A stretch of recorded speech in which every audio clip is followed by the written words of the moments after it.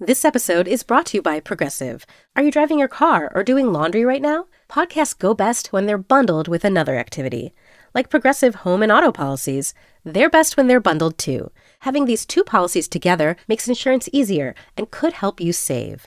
Customers who save by switching their home and car insurance to Progressive save nearly $800 on average. Quote a home and car bundle today at Progressive.com. Progressive Casualty Insurance Company and Affiliates. National average 12-month savings of $793 by new customers surveyed who saved with Progressive between June 2021 and May 2022. Potential savings will vary. Hello and welcome to Little Gold Men, the award season podcast from Vanity Fair. It's such an honor to present this next award. And here are the nominees. And the Oscar goes to...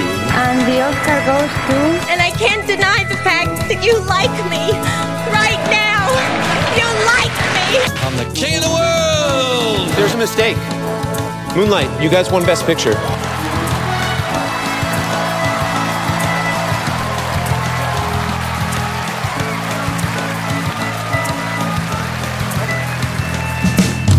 I'm Katey Rich, the deputy editor of VanityFair.com, and I'm here with our chief critic, Richard Lawson. Hello. And our senior writer, Joanna Robinson. Hi, Katey. We've given Mike Hogan the week off. He's still recovering from the Oscars, as are many of us, I think. But it's funny. It's only been a week since the Oscars, and yet it feels like we've just moved on so fast. And we've got lots of other exciting stuff to talk about, like Captain Marvel. But first, there's a little bit of an Oscar hangover to deal with. There's been a lot of drama, at least on my Twitter feed over the weekend, about Steven Spielberg versus Netflix, which when I wasn't paying a ton of attention, I just thought he'd been calling out Netflix directly, and it's a lot more complicated situation than that.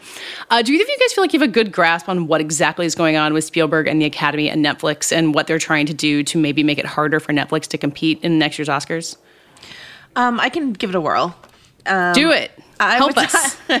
I would say that Steven Spielberg, who is the representative for the director's branch on the governor's board, I believe, wanted to create a proposal to change a rule to make sure that any film eligible for an Oscar has to have a real 4-week theatrical run in the theaters. And the reason I say real is I think that's more important than even the length of time in the theaters, because obviously the impetus here is Roma, the fact that it won a bunch of Oscars but was only in theaters for 3 weeks. And that theatrical run, as Nicole Sperling has talked about on this podcast and written about elsewhere, was a bit of a farce in that, they bought out the few theaters that they released the films into, which meant that they didn't have to share their box office information. So much like the way that Netflix doesn't reveal its TV ratings, we didn't have any sort of box office info on Roma, how Roma did. And also, it's not like it had a real theatrical run. It was hard to see Roma in theaters during that. I think they released in 158 theaters. I think that's right. So, what Spielberg and the people who agree with Spielberg are pushing for is, if we're going to confer Oscars on something, and Oscars being, a symbol of, we recognize this as a film, this is a contribution to cinema, et cetera, then that film needs to have that real, genuine theatrical run as part of it, which doesn't sound, to my view, that unreasonable. What then happened is the way it was written up. First, I would say by Ann Thompson on IndieWire, and then the people who aggregated basically a comment she got from Amblin Entertainment about it, pitched it as Spielberg hates Netflix versus Spielberg, blah, blah, which is not, I think really what Spielberg is after. It might be, but not really. But then what happened is, when it seems like Spielberg is intent on destroying Netflix, what added fuel to that fire is that certain people on Twitter in the film community who have worked with Netflix saw it as an attack on their ability to tell their stories. I'm thinking chiefly of Ava DuVernay, who has made films with Netflix, has an upcoming documentary with Netflix, and went on Twitter and basically said, Dear Academy, I hope you'll I'm not a member of the governor's board, but I hope you'll let filmmakers like me sort of state our case counter to whatever it is Spielberg wants to say here. And it sort of became this idea of, since Netflix does work to elevate a lot of marginalized voices, whether intentionally or by accident, just by the sheer dint of amount of stuff that they produce, then it became this sort of conversation about gatekeeping. All of a sudden, Steven Spielberg and other old white men in Hollywood want to stop young women and filmmakers of color tell their stories on Netflix. And that's what it like muted into, which is like Netflix's dream. And then basically Netflix released a statement in response being like, we love cinema. We love, providing this opportunity for filmmakers sort of thing. So that's my recap of what went down there. Yeah, Did Netflix I miss anything? sort of no, I think that was pretty thorough. Yeah, Netflix kind of positioned themselves as like defenders of cinema and the sort of, and then people kind of fired back at that saying, then if you love cinema so much, why do you only have 17 movies made before 1995 or whatever on your, I think that was someone exaggerating, but I don't know the actual numbers, but like Netflix kind of notoriously has a really bad catalog of older movies, which people worry about because you used to be able to get those at the video store, and now, how do people access them? So it's been an interesting debate, one that also, you mentioned Ava DuVernay, Joanna, but Paul Schrader, who wrote and directed First Reformed, which is a huge critical hit in 2018, Oscar nominee for screenplay, and Sean Baker, who made The Florida Project and Tangerine. They kind of offered solutions that were somewhat similar in terms of like paying a little extra for a streaming service to be able to go see a movie in the theaters. And it was interesting, someone like Schrader, who's been in the business forever, kind of saying, look, these models are changing.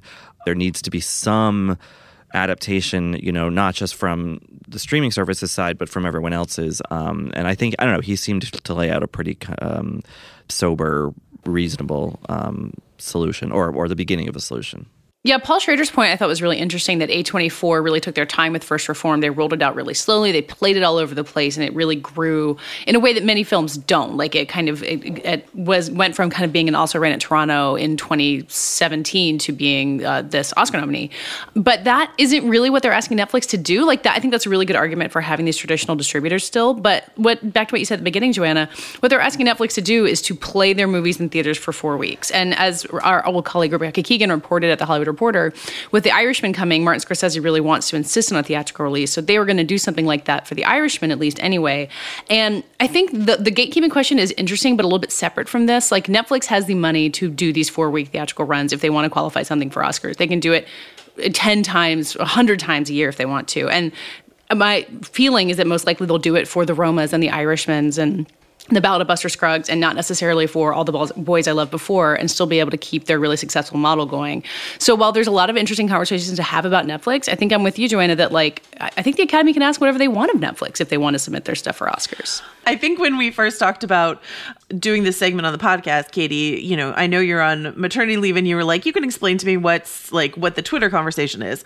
And I'm not saying that those two conversations are the same thing. I'm saying this is what the discourse, quote unquote, has evolved the conversation. Oh, into. No, I know what you mean. It's like you throw Netflix into the Twitter chum and 10 different conversations emerge every single time. I think it is fair to have a conversation about I love the cinematic experience. I think something that I was advocating for amidst the Twitter discourse was I love going to the movies, and in an ideal world, doesn't often happen, people don't look at their phones. Or I love going to the movies and feeling people laugh and cry and get scared around me. Those are important movie-going experiences for me.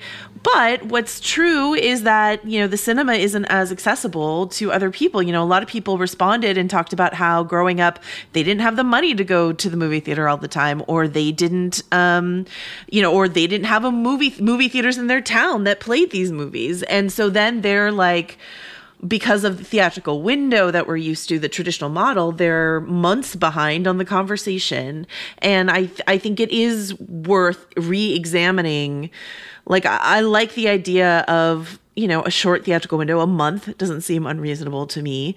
But I also like the fact that Netflix makes a Roma available, even though the ideal way to watch Roma is in the theaters. But I think that it's a complicated issue, basically. And what might be true, and I hope it's not true, but what might be true is that we are going to see the theatrical model die out. That might be true. And I think that is what Spielberg is fighting to preserve, more than just simply blocking Netflix from winning Oscars. I don't think it's that pointed and malicious. I think it's more what can I do to make sure movie theaters are still a thing?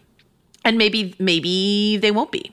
Or maybe they'll become sort of artifacts. Maybe like the Alamo will be a thing, but all the other Cineplexes won't be. I don't know. Whenever I go to the movie theater, with the general audience, it is rare that I see a theater full anymore. So, I feel like the Netflix model of making movies available to everybody, like the way that they did with Roma, is never going to change. Like Netflix is going to be able to do that as much as they want. But the idea that the Academy would want to put rules on them to qualify for their awards, nothing else. It's not going to stop Netflix from doing what it wants to do.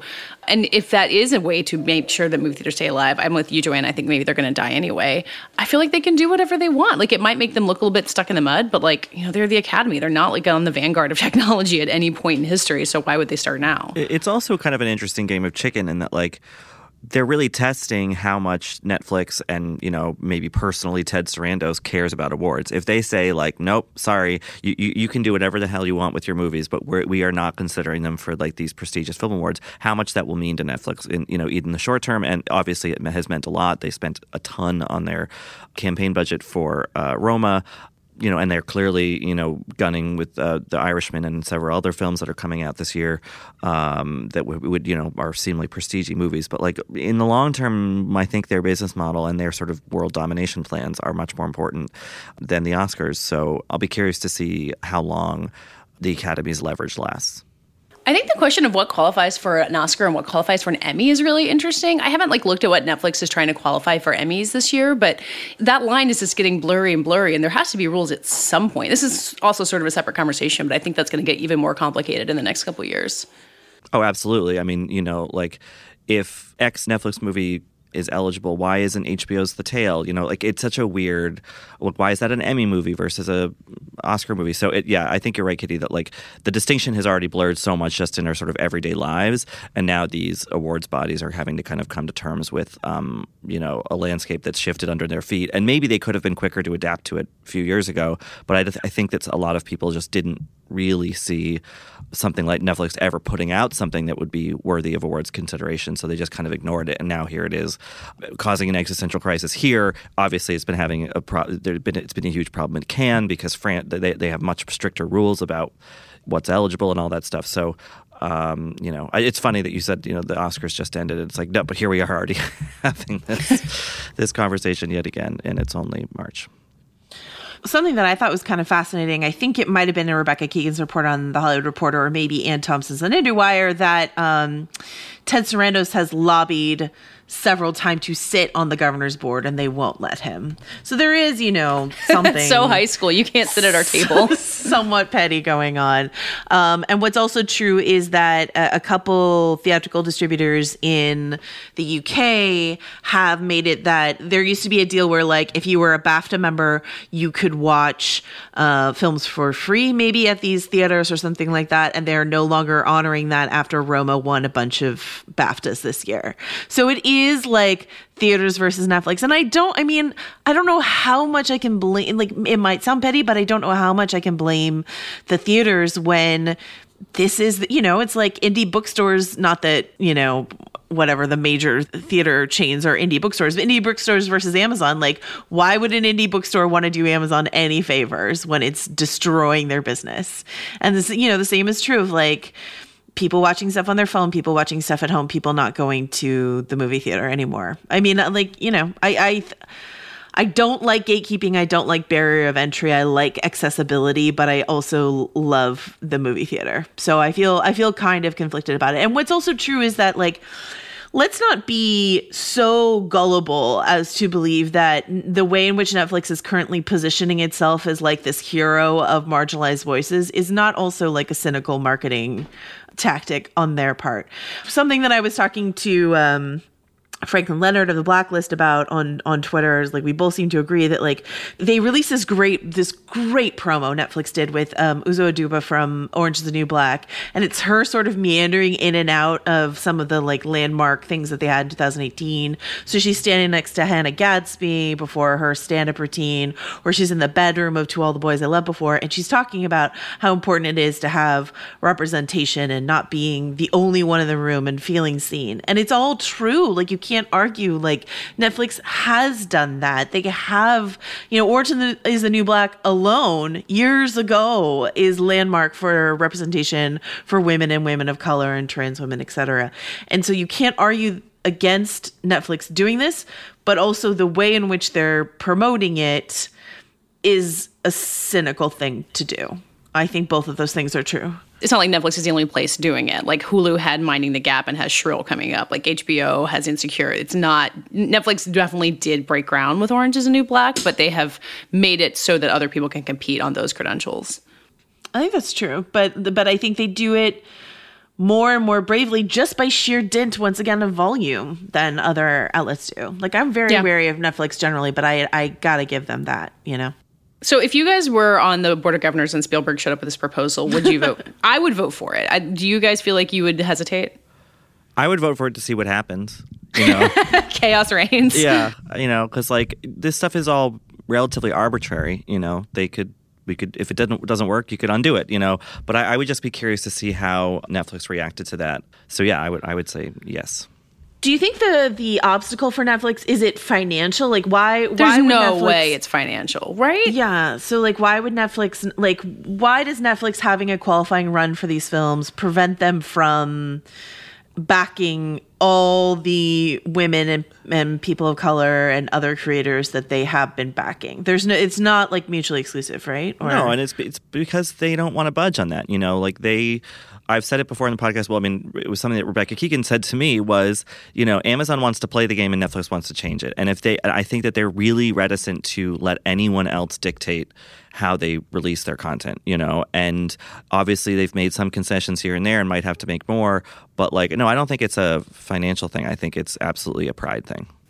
Yeah, what you said, Joanna, is where I start feeling really cynical about this. Like, having a 4-week theatrical window will not keep them from making Ava DuVernay's next movie or Dee Reese's next movie. Like, those things are both things that Netflix does, but one doesn't prevent the other, which is why I feel like the 4 weeks is a totally reasonable thing to ask. So I think if you step outside of what the debate became on Twitter, like, I think if you step outside the characterization, like, I was actually disappointed, like, I want to support the media, I want to support my colleagues, but I was actually really disappointed when I was scrolling through all the coverage, trying to figure out how we got here. How did this discussion get so mutated to what it became on Twitter? And then I just looked at all the headlines and it's like, Spielberg goes to war with Netflix. And I was like, is that really what we're talking about here? Like, what another thing that I did find interesting, though, that I learned from reading all this coverage is that, Spielberg was a major backer for Green Book, which I somehow missed. But apparently he was behind the scenes pushing really hard for Green Book. I think Amblin produced it, didn't they? Yeah, I guess I just completely missed that connection. So that's fascinating. And people are using it to sort of reframe, again, Spielberg as like old Hollywood, which is so funny because I was watching a documentary footage from years ago. For some Spielberg project I was doing, I was watching some documentary footage from years ago. It was Spielberg finding out that Jaws had been snubbed at the Oscars. Oh, that's such an amazing clip of video. I can't believe he let them film him. Good, because he's so mad and bitter. And he's like, he's basically accusing them of gatekeeping him and his newfangled blockbuster way. And it's just sort of like for him to then become the gatekeeper. I mean, that's just same as it ever was, but that's a good clip to revisit while we're talking about this, I think. We'll be the gatekeeper someday. Sure. The Run Through with Vogue is where you'll meet all the most exciting people in fashion and culture.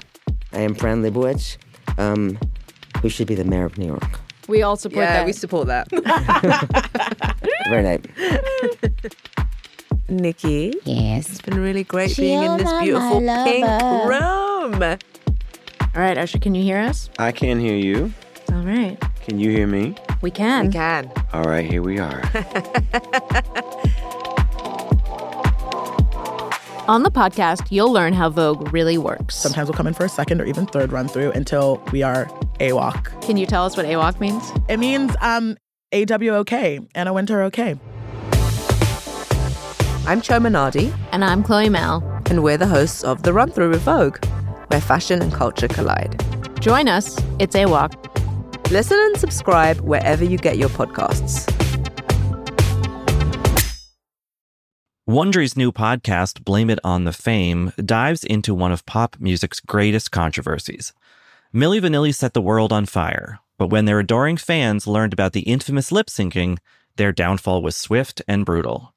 With exclusive interviews from frontman Fab Morvan and his producers Frank Farian and Ingrid Segeith, this podcast takes a fresh look at the exploitation of two young Black artists. Binge all episodes of Blame It on the Fame, Milli Vanilli, ad-free right now on Wondery Plus. Apple Card is the perfect cashback rewards credit card. You earn up to 3% daily cash on every purchase every day. That's 3% on your favorite products at Apple, 2% on all other Apple Card with Apple Pay purchases, and 1% on anything you buy with your titanium Apple Card or virtual card number. Visit apple.co/card calculator to see how much you can earn. Apple Card issued by Goldman Sachs Bank USA, Salt Lake City branch. Subject to credit approval. Terms apply. So the other big thing happening this week is there is another Marvel movie. It does feel like it's only been about 10 minutes since the last one, but we've got another one out here. And this one is distinctive. Captain Marvel is the first Marvel movie with a female lead. It's coming almost 2 years after Wonder Woman. So that's one thing that Marvel is kind of playing catch up on. And it stars Brie Larson, who is a very recent Best Actress winner, which is really interesting for our purposes. Captain Marvel is another one of the kind of movies that's a little bit bigger than the sum of its parts. It's like, it's Marvel's first female superhero movie. Therefore, it's subject to a ton of online attention, both from people who really want it to be a vanguard and from the trolls who will show up to knock it down. Rotten Tomatoes had to adjust its audience score process. I don't think entirely because of Captain Marvel, but maybe a lot because of it, because people already had their knives out for it. I just want to start you guys with it as a movie. Does it survive the weight of all these expectations? Is it good as a movie to watch, having gone through months and months of hype for this? Yeah, I mean, I think, in my review, I kind of say that, of course, Marvel, got a little greedy in that not only is it their first female-led movie, but it's also this kind of very self-indulgent origin story for Nick Fury in a way, or they kind of can't help but also sort of marvel how at their own sort of legacy this many films in, and I feel like in that Captain Marvel herself gets a little lost, and I think that's partly because of Brie Larson's performance, which isn't bad exactly. It's just it's a quiet performance. It's not big, it's not loud. It's like an indie film performance, which is kind of makes sense because the film is directed by Anna Boden and Ryan Fleck, who made movies like Sugar and Half Nelson. So they're kind of interesting choices to direct this big movie. Brie Larson was a sort of, I think, odd casting choice, but I don't think it's not that it doesn't work. It's just not the movie maybe I was expecting. But yeah, I mean, I think for the most part, I liked it. These movies all kind of blur together for me. But I guess the one thing that did stand out, which is a pretty big thing, was that oh right, we've been watching a woman this entire time. She's the center of the story for the most part. And for that alone, I feel like it's it's worth seeking out. Yeah, what's interesting about the Brie Larson casting is I completely agree. I think it's not expected, but I think it works really well for the film that they ultimately want to tell. And, I interviewed, there was a bunch of different writers that worked on this project, but most of them women. And I interviewed a couple of them, and they all said that the characterization of Carol Danvers changed after Brie Larson was cast in terms of this notion of empathy as strength and all this other interesting stuff. Just sort of changed it from this girl has to be badass and tough to something a bit more nuanced, which I think Brie Larson is, fully capable of pulling off. And I think you're right, Richard, that, the fact that Ryan Fleck and Anna Boden directed this, there's the sequence, I think I'm calling it the second act. It's hard to figure out where this film breaks in terms of acts, but there's a sequence of the film that to me feels like a Fleck and Boden joint. It just feels like an indie quiet drama film, and that's incredible in a Marvel movie, I think. And I think it's an interesting choice for this movie.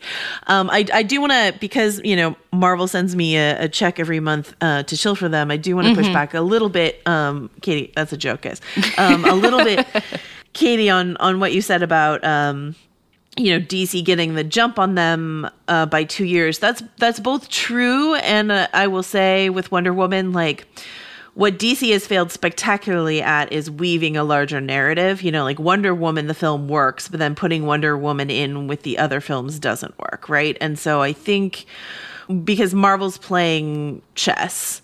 You know, they needed to drop Captain Marvel where they needed to drop her in order to make her fit with everything that they wanted to do. There have been like feints of them maybe putting her in earlier, but this is where it made sense for them to put her right before the big Avengers Endgame sort of thing. So it's like when you think about Marvel, which this might chafe for some people who are like movies or TV, you have to think of it as like part of the larger whole, or at least that's how I choose to think of it. Because she's got a big role in the next Avengers movie, right? Or she at least is in the next Avengers movie. That's the implication. I think what we'll find when that film comes out is that a lot of the shots that were in the trailers that we saw at the Super Bowl, whatever, had her digitally erased. God, they are so tricksy. I mean, Game of Thrones does the same. So, I mean, everyone does it. Yeah. So, I something that I've been saying to people is that, like, when I walked out of watching this, and I watched it, like, randomly by myself at an LA screening with, like, a bunch of LA press that I don't know, I walked out by myself and I was like, I liked that fine. And then I thought about it and then I was like, no, I liked that more than fine. And then the next day I talked to several women who were at the Captain Marvel junket, like really thoughtful on film women, and I like realized that I loved it. And I was like, okay, all right, this is something that I had to sit with me. And the same thing happened to me with Last Jedi. I had to like sit and think and discuss it before I just like landed with I love this. So it's getting mixed reviews. There's also been a lot of like drama ramping up to it. I think ultimately it won't perform as well as Wonder Woman at the box office. I think it will always have people who think it was some kind of failure. But I think history will look kindly on it the way that the first Captain America film, I think, came out and people were like, what is this period piece? This is kind of whatever. This is fine. This is aggressively fine. And that movie has really grown, I think, in people's estimation in the larger MCU. And I think Captain Marvel will do similarly. So I could be wrong, but I think so. Joanna, you said there's a whole section of the movie that feels like a Bowden and Fleck movie, which was really exciting to me because I love their previous work. And I think until Black Panther, the sense with Marvel movies is that directors' individuality got a little bit blurred out by the entire Marvel machine. Richard, did you notice that too? Do you feel like there's personality in this from the directors? Oh yeah, I mean, I think I know what scene Joanna's referring to, but like yeah, there's a part of the movie where it's like an actor in like full alien makeup just having a conversation with Brie Larson, like, and like they're outside and the light is sort of pretty and kind of like diffuse and it's just kind of like, oh, this is really weird, but also kind of great. The camera goes to handheld too. The camera goes to handheld, yeah. I'm like, what movie am I watching? Yeah, here? And there are a couple other scenes, especially early on, and they're quick, where the movie just looks not like, it doesn't have the kind of bright gleam of, you know, what we might think of like maybe a Russo brothers Marvel movie or something.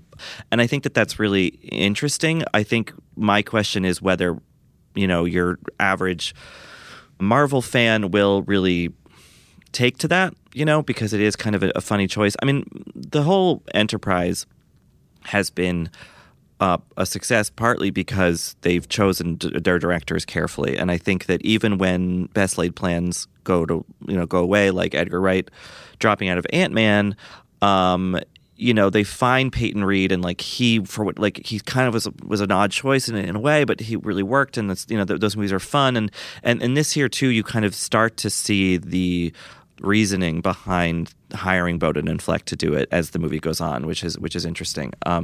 So yeah, I hope that people enjoy that sort of smaller, handheld, intimate stuff as much as I did. But, you know, again, it's a tougher sell than huge explosions and whatnot. There's also a moment where the whole film stops also for like a very like emotional moment from Lashana Lynch, who plays Maria Rambeau, who is Carol Danvers' best friend. And it's like, once again, I talked to that actress and she was like, I was certain that was going to get cut. She was like, I was so sure, no way this is going in a Marvel movie. And it's there. And I really value that it's there. I think I'm surprised.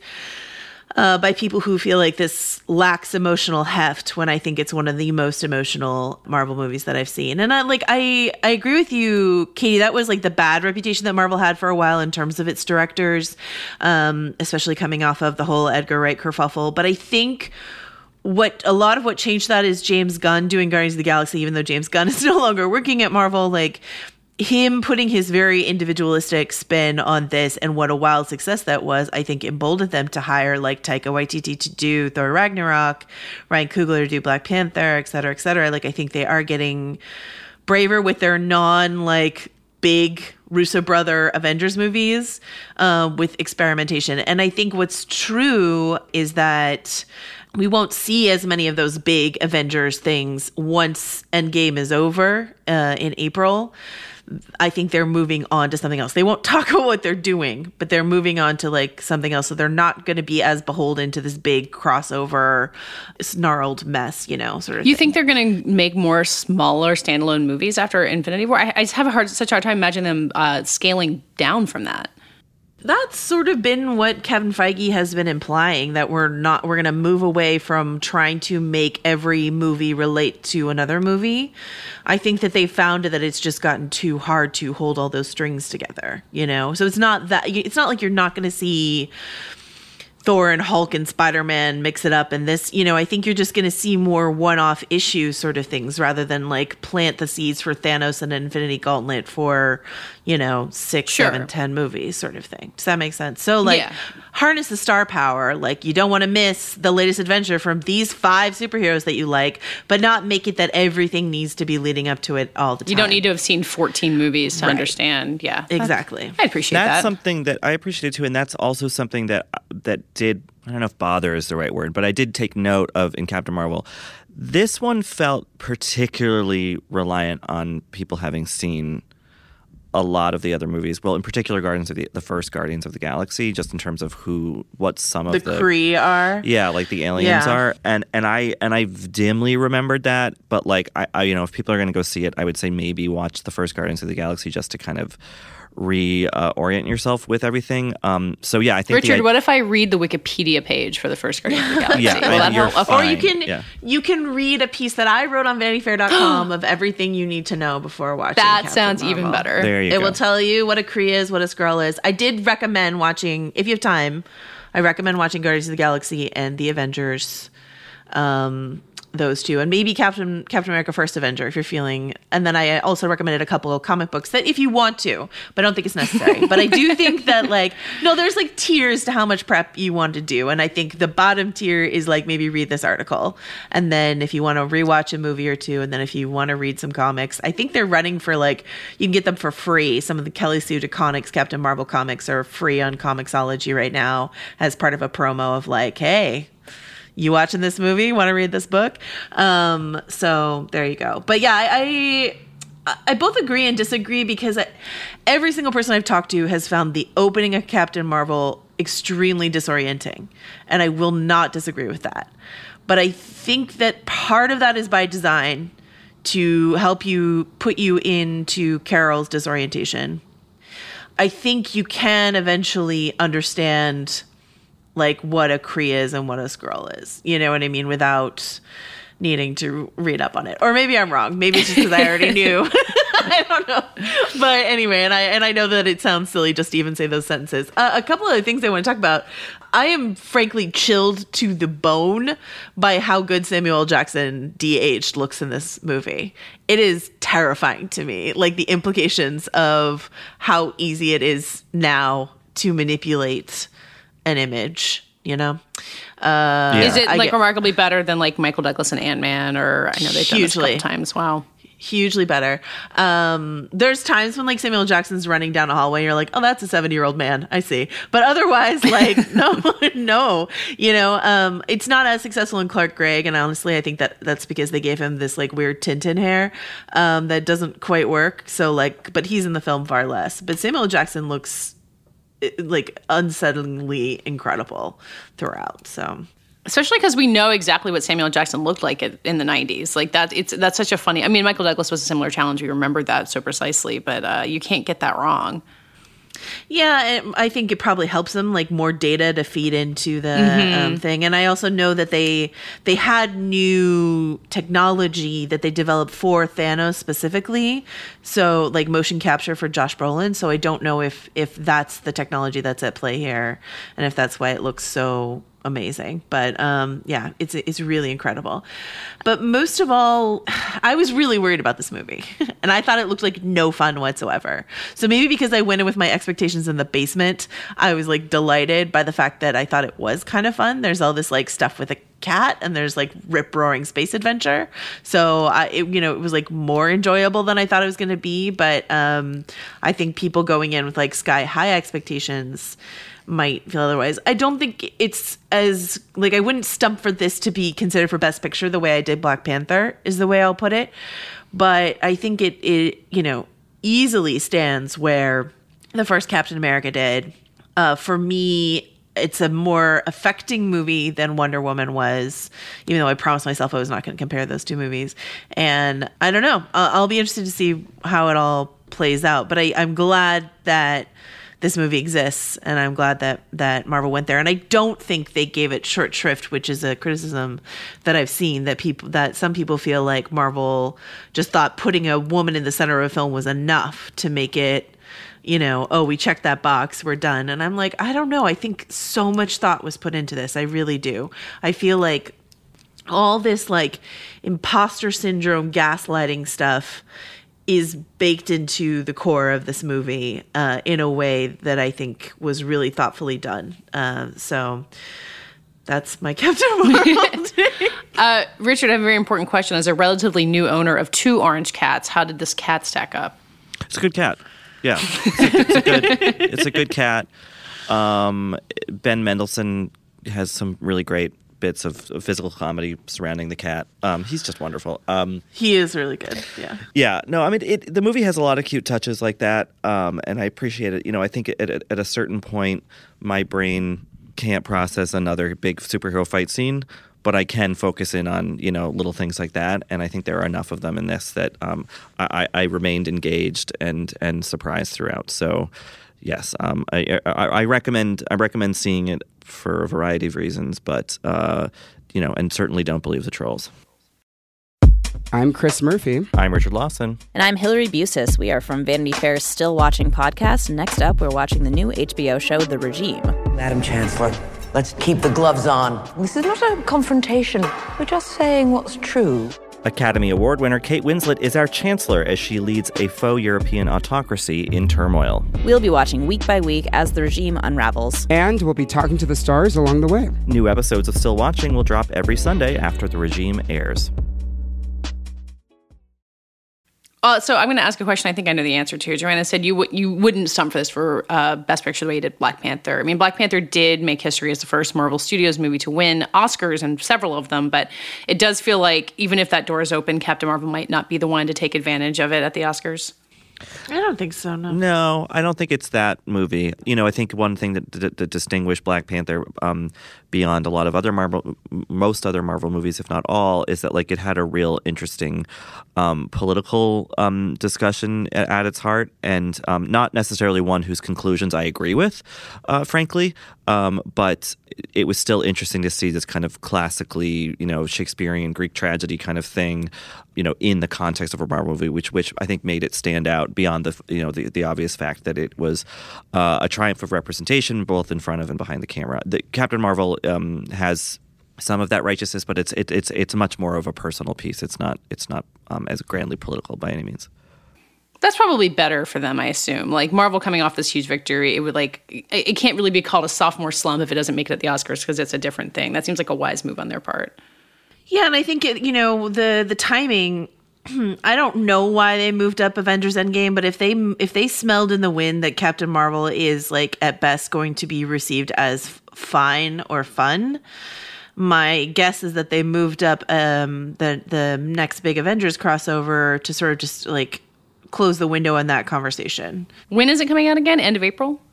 Yeah, April 26th is when it comes out. So, we've got some time before then, but it doesn't feel like that much time, and we'll all be talking about Game of Thrones anyway, so I don't know. it's an interesting time to be alive and a genre fan. There's also Star Wars Celebration coming out, so it's just like, I don't know, the conversation's gonna be really busy, and I think, you know, if anything, Captain Marvel is gonna get a little lost in all of that.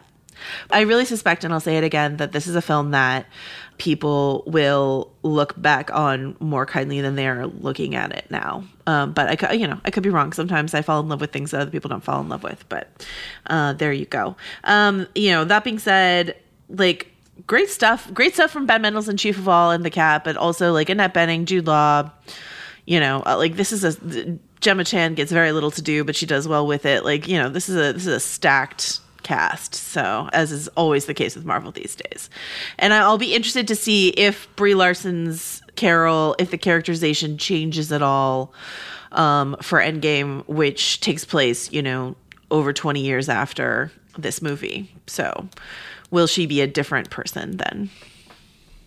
I have one question to maybe close things out. I think it's really interesting just to see what people do after they win their Oscar. And Brie Larson is an interesting choice for Captain Marvel. But looking back, I'm realizing a lot of the recent Best Actress winners wind up in a superhero movie one way or another. You've got Cate Blanchett, who was in Thor Ragnarok. Jennifer Lawrence is in the X-Men movies. Natalie Portman was already in Thor before she won her Oscar and then ran away from it as fast as she could, it seemed. Does this seem like a good move for Brie Larson, a neutral move, kind of what's expected of her? Yeah, I mean, I think that, we know who she is because we pay attention to this stuff and we saw Room and, I watched United States of Tara and whatever, but I think that, like, this is good for brand recognition. I think it remains to be seen what the Marvel movies really do for actors, honestly. I mean, I think that, like, obviously everyone's getting steady work and big paychecks and whatnot, but, like, Chris Hemsworth, as charming and as talented as he is, has really kind of failed to move past Thor. We haven't really seen Chris Evans try much to do that. Downey Jr., I think, gave up acting years ago and is now just doing these, which is fine. I don't blame him. Chris Pratt's probably the best counter argument to that. Yeah, Chris Pratt, his career changed a ton from Guardians. And Chris Pratt, like, we share a lot of beliefs, religiously, politically. No, Chris Pratt is, like, kind of the one I think that transcended, and he was probably the level of fame that Brie Larson's at now. So I'll be curious to see what this means for her. But I think that, like, being in people knowing your name beyond the sort of awards obsessives and all that, like, that can't hurt. I agree. I think even just like the image of her on the red carpet at the London premiere, like with her back in this like huge, her muscly back in this huge blue dress, standing looking at this massive poster of her in superhero mode. That is an iconic photo. Like, no matter what happens to the movie, that is an iconic photo. The footage of her pushing a Jeep up the hill, you know what I mean? Like, that's like all this social media stuff. Yeah, she said stuff at a luncheon about how she doesn't need to listen to old white men, and that's all the like trolls are repeating. But there's also all this other social media stuff. And she did it leading up to Room. Like, this isn't new for her. Like, she was all over Instagram and Twitter leading up to Room. So, like, Brie knows how to sort of, if we want to talk about Netflix and cynicism, like, Brie Larson knows how to leverage a moment, in her favor. And this has made her a household name in a way that even an Oscar win, I think, couldn't. So, especially for a film like Room or the acclaim she got for Short Term 12, like, those are films that not that many people saw. But no matter what, the box office returns on this are, everyone will have seen it, and then people know who she is. Well, to tie it back to our earlier conversation about theatricality and which theaters will survive, my plan is to go see this at my local Alamo Draft House at their Alamo for All screening with my baby. So hopefully I can report back on what I think of Captain Marvel, which I know is what all of you are waiting for, as I admit I don't know what a Skrull is and will not be able to follow this movie at all. Well, that does it for this week's Little Gold Men. Next week, we're sending Joanna off to South by Southwest, so we'll be getting a dispatch from Joanna there. And Richard, you're venturing even further south for a film festival as well. Yeah, I'm on the jury, or one of the juries at the Guadalajara International Film Festival in Mexico. It's the biggest and I think oldest film festival in Latin America. I was really excited to be asked to be part of the kind of the queer lineup of films, to be on the jury for that. Christine Vachon is receiving an award there, so maybe I'll hang out with Christine Vachon and talk about killer films. But yeah, I don't know, if any of our listeners will be there, but, come find me if you are. If not, I'll report back when I'm home. So, Richard, we'll hear from you when you get back. In the meantime, you can find us all at VanityFair.com and on Twitter at Little Gold Men. And we're all on our own. I'm at Katey Rich. Richard. Rylaws. And Joanna. Joe wrote this. This episode was edited and produced by Brett Fuchs, and this week's award for the best shout out to our secret sponsors goes to Joanna Robinson. You know, Marvel sends me a check every month to chill for them.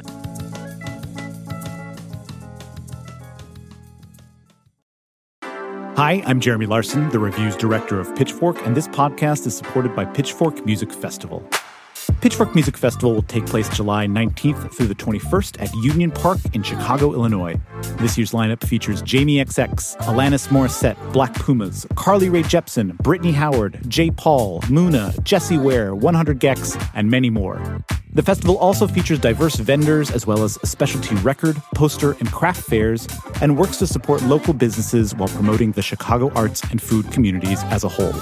For more information on tickets and lineup, visit pitchforkmusicfestival.com.